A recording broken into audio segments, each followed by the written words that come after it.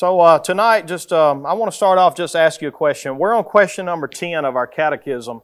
I know you probably don't have a copy with you, and that's okay. I want to see kind of where you stand on this anyway to see what you come up with. Here's the question. How many persons are there in the Godhead? All right. So there are 3 persons in the Godhead. Who are they? All right. And so explain that to me.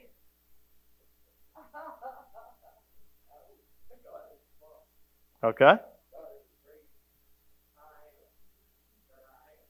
Right.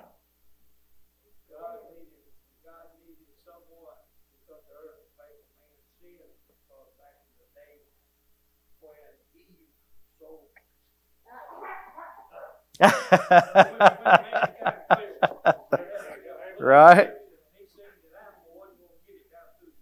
Right.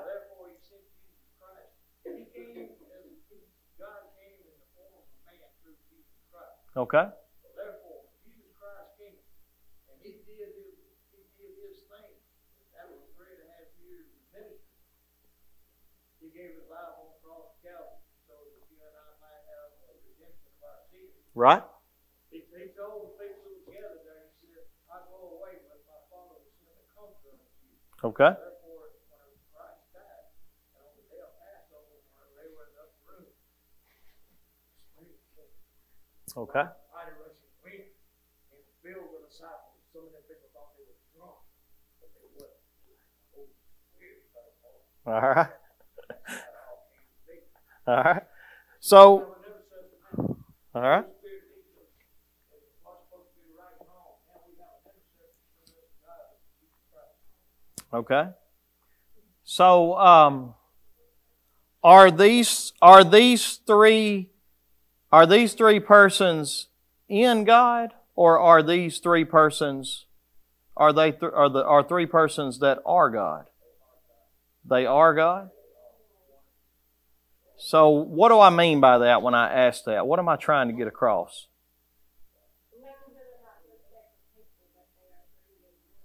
Mm-hmm.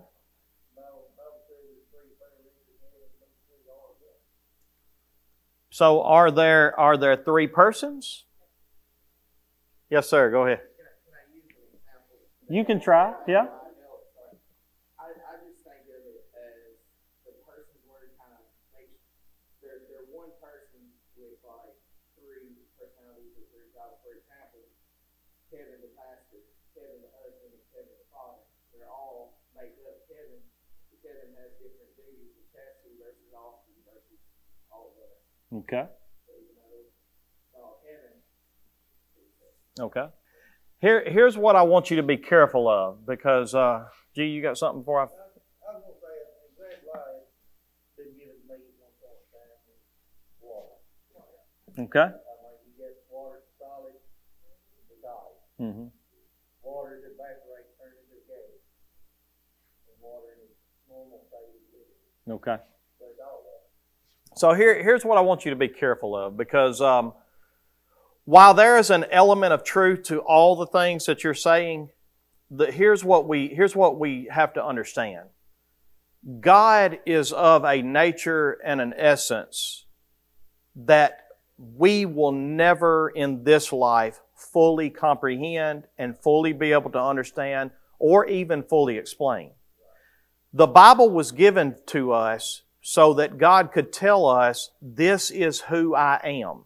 Even though with our finite minds, we may not be able to, or we will not be able to comprehend all of who God is. Because He is infinite, we are not infinite. So here's what we have to be careful of. We don't want to try to put ourselves in a place where we can just always explain, well, this is what. So what I have learned over the years is that the Trinity is not something that we should really try to explain or try to give a explanation so that somebody would just go, yeah, okay, I get that. That makes sense. Instead, the Trinity is something that the word Trinity is never mentioned in the Bible. Do you know that? But there are scriptures all over the Bible from Genesis all the way to Revelations that tell us that God is three persons that are God. And all three persons, they are three separate persons, and they are God. All three God. Now again, we have to be careful because yes, we can use examples like water and we can use examples like different roles, but at the same time, that is not going to explain what the Godhead is. And we are not meant to be able to explain God. Because if you can explain God, guess what? He's not God and God cannot be explained. But God is not here necessarily to just be explained in such a way that everybody goes, okay, now I know exactly what God is, who God is, what He is like. Instead, here's what we're supposed to do. We're commanded to have faith. And what is faith?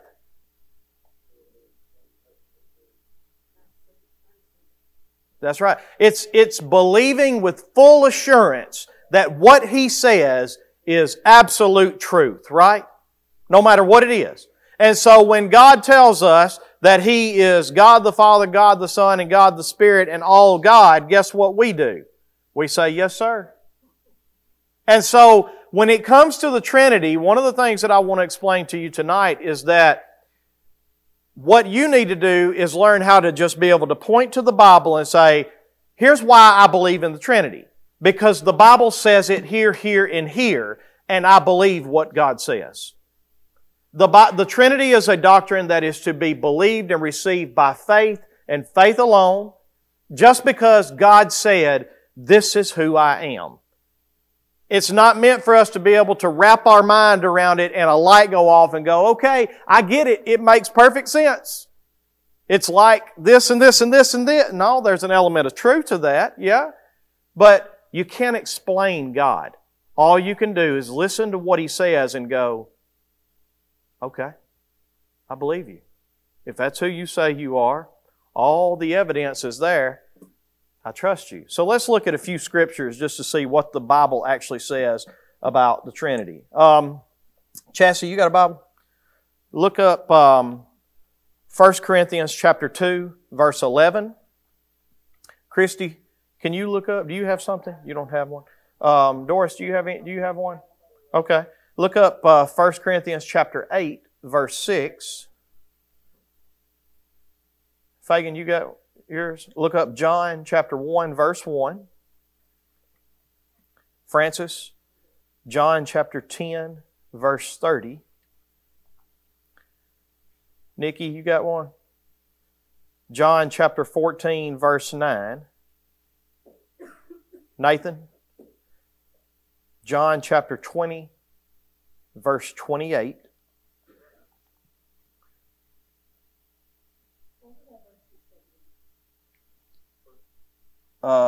Let's see. You would have been 1 Corinthians chapter 8, verse 6. Brian, look up Acts chapter 5, verses 3 and 4. All right. Will you look up Matthew 28, verse 19? Nathan, can you look one up? All right. Which one did I give you? Okay. And then, Shirley, you got a Bible? Can you look up 2 Corinthians chapter 13, verse 14? Brian, did I give you one yet? Yeah, I said Acts chapter 5, verse 3 and 4. All right. Eddie, you got your Bible? Can you look up Colossians chapter 2, verse 9? And then one more. Kanatha, you got one, or Shane? Either one. Hebrews chapter 1, verse 3.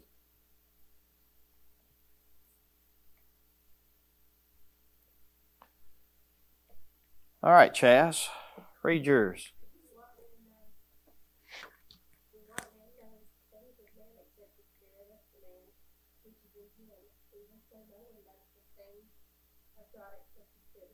So no one knows the thoughts of God except who? The Spirit of God. So here again we see that the thoughts of God are only known by the Spirit of God. So you see the distinction between the Godhead and the Spirit of God. All right? So next, let's do 1 Corinthians chapter 8, verse 6. Doris? Yet for us there is one God, the Father, from whom are all things, and from whom we exist, and one Lord, Jesus Christ, from whom are all things, and through whom we exist. So there again, the Scriptures just teach us. They just tell us, they say, okay, there is one God, the Father, from whom are all things and for whom we exist, one Lord Jesus Christ, through whom are all things and through whom we exist. And so there it describes two persons of God there, and it describes the two persons of God as God the Father and God the Lord Jesus Christ, or we also know Him as God the Son, Jesus Christ. All right? Now, let's find, who did I give John 1:1 to? All right, go ahead. Yep.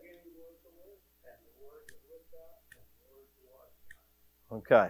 And we know just from reading those Scriptures, who is it talking about when it says in the beginning was the Word? Jesus Christ, right?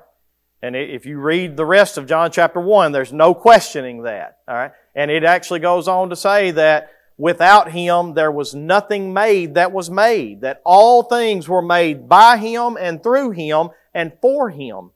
And so again, you have another Scripture to where God tells us from His Word that in the beginning was the Word, and the Word was with God, and the Word was God. So there again, you see that the Godhead, as we see it, the Godhead is three persons that are God. And this is what the Bible teaches us. It's not meant for us to... I want you to walk away from this tonight going, I don't really quite get it. I can't quite wrap my hands around it. I can't quite grasp this, because I want you to understand, God didn't mean for us to grasp Him and to just be able to say, I understand you completely. He meant for us to say, He meant for us to listen to who He says He is, and for us to go, I believe it. The Bible says without faith it is impossible to what? To please God. It is only by faith that we are to take His Word and we are to say, I believe it. I trust you. You are good. I know that what you say is true, and I believe it. And that's what it means to believe in the doctrine of the Trinity. Now, John chapter 10, verse 30.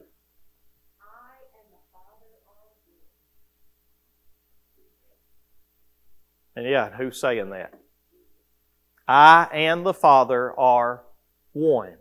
In other words, we are the same. We are two of the persons in the Godhead. And that's important. They are individual persons. They are three distinct persons. And yet all three are God. All right? Now let's go to 2 Corinthians. I'm sorry. Got the wrong one. John chapter 14, verse 9.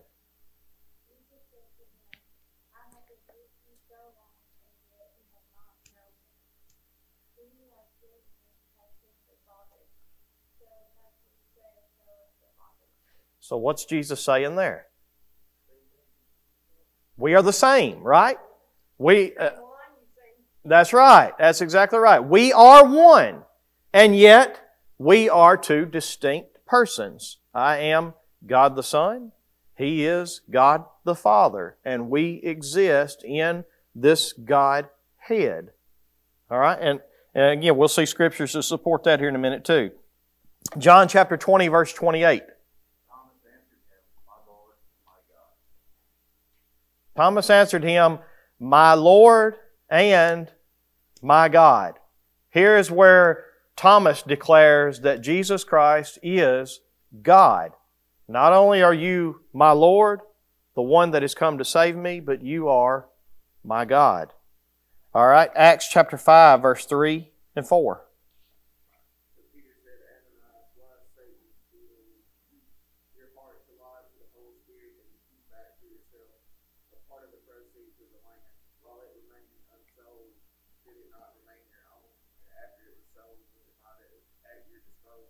Why is it that you have contrived this deed in your heart?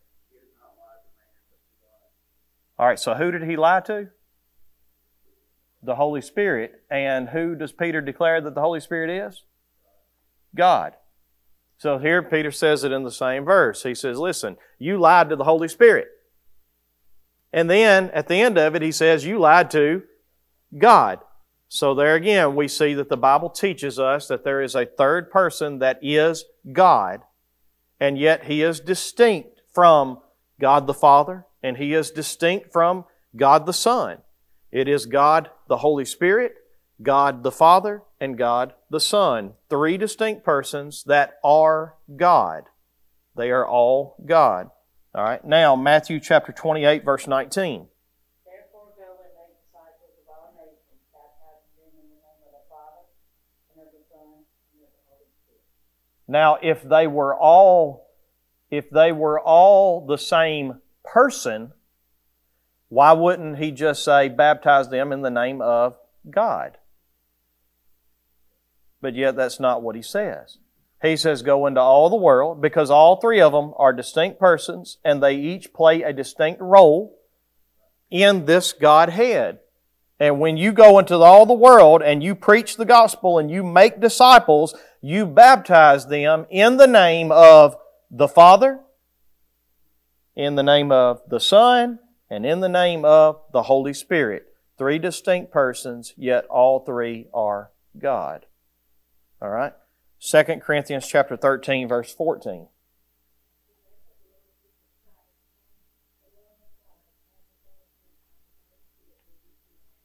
The grace of the Lord Jesus Christ, and the love of God, and the fellowship of the Holy Spirit be with you all. So there again, I'm just taking you to a few verses throughout the Bible that helps you to be able to see that God teaches us from the whole purpose of why you have this Word. Because when God wanted to reveal Himself to the world, the way He did it is He wrote a book. He didn't shoot a movie. I mean, the Bible on History Channel was some pretty good, shows for the most part. But that's not the way God chose to reveal Himself to the world. He chose to write a book, His holy Word. And when He wrote this book, He said, this is who I am. This is what I have done. This is what you have done. This is where we stand with each other. And yet this is what I'm going to do to give you the opportunity to make it right. And then this is what I'm going to do after that when I restore all things. And so this book points out to us, this is who He is. And our job is to listen to it and say, yes, sir. You are who you say you are. All right? Now, look at Colossians chapter 2, verse 9. Who did I give that one to? All right, go ahead. For in Him dwells all the fullness of the Godhead bodily. For in Him dwells the whole fullness of the Godhead bodily. What does that mean, bodily? Bodily. What is a body? In Jesus' human form, in Him dwelt the whole fullness of the Godhead bodily. He was one and the same. He had all the character and the nature and the attributes of God the Father. He played all the roles of what God the Spirit would do once He ascends back to the Father. In Him dwelled the fullness of the Godhead bodily. Now you think about this for just a minute, because we just celebrated Christmas. And I don't think we really take into consideration the miraculous event of the Incarnation. And when I say the Incarnation, what I mean is that God the Creator became flesh. The same God that holds everything in motion by the word of His power. Do you know right now that you're sitting on a giant blue ball spinning at I forget how many miles per hour? How much? 25,000 miles per hour. Right now, is that what I don't know. I can't remember it. You're probably right. But right now you're spinning on a giant blue ball at so many thousand miles per hour, and it's attached to what? It's just sitting here floating. This giant blue ball that you're sitting on right now, if it were to speed up just a little bit, you'd go. Or if God were to put the brakes on for just a minute, what would happen? Right? Y'all follow me? Everything is in its proportion. Do you know that they say that if the earth were to move, I think just a few inches closer to the sun, what would happen? 1 inch closer to the sun, the earth would burn up. Or if the earth were to move an inch away from the sun. Right now, that's what science tells us. Every star, the Bible says, He knows them by name, and He put them each in their place. They're exactly in their place they're supposed to be.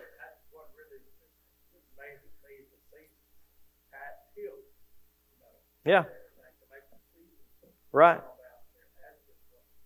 Perfection. Yeah. You think about, but here's the point. The Bible says that all things are in its place by the word of His power. The word of His power. And yet that God that holds everything in motion and keeps everything exactly where it's supposed to be, that God in whom all things exist, became a man on earth. Can't wrap your mind around it, can you? Chrissy's over here going, that's right. That's right. You can't wrap your mind around this. But God, the Creator, became a man. And the fullness of this Godhead dwelt bodily in Him. We can't explain that, can you? You can't explain that. All you can do is look at it and go, yes, sir. I trust you. I believe it. The Bible says Abraham believed God, and He accredited it to him for righteousness. We look at that situation and we go, well, Abraham was 99 years old and Sarah was 90 years old, and yet Abraham believed God? That's impossible. You're right. That is impossible. But Abraham believed God, and God accredited it to him for righteousness. And here's what the Bible says about our faith. Without faith, it's impossible to please God.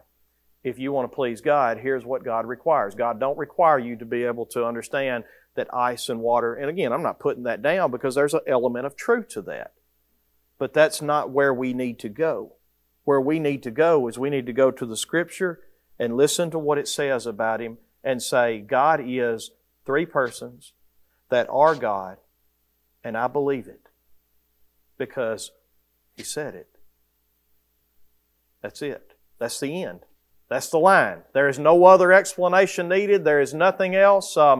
That is it. It can only be accepted and trusted by faith and faith alone. And this is a doctrine that divides a lot of people. G comes from a faith, I think, didn't you come from the oneness faith or something? You went to a oneness church. But I mean, you know from experience that this is a huge issue. Yeah, this is...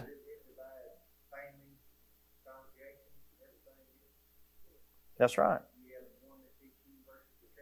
And the problem is they're trying to wrap their mind around this instead of just listening to what the Word of God says and saying, I believe it.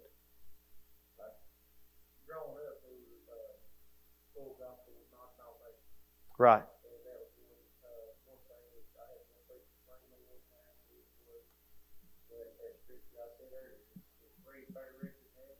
Yeah.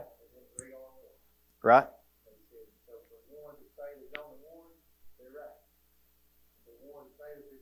Right. That's right. That's right. That's exactly right. Yep.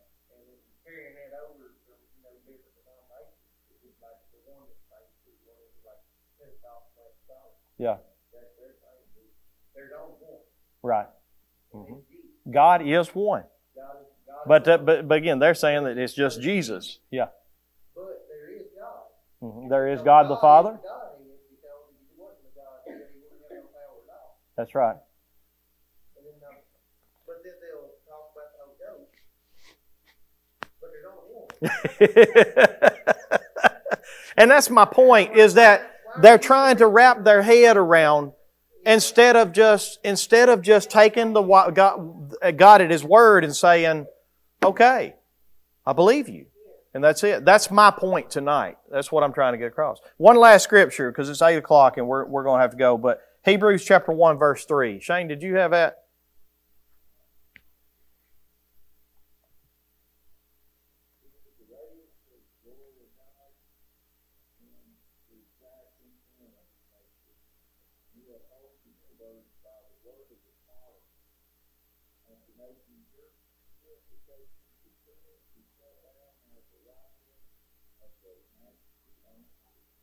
So, He is the radiance of the glory of God.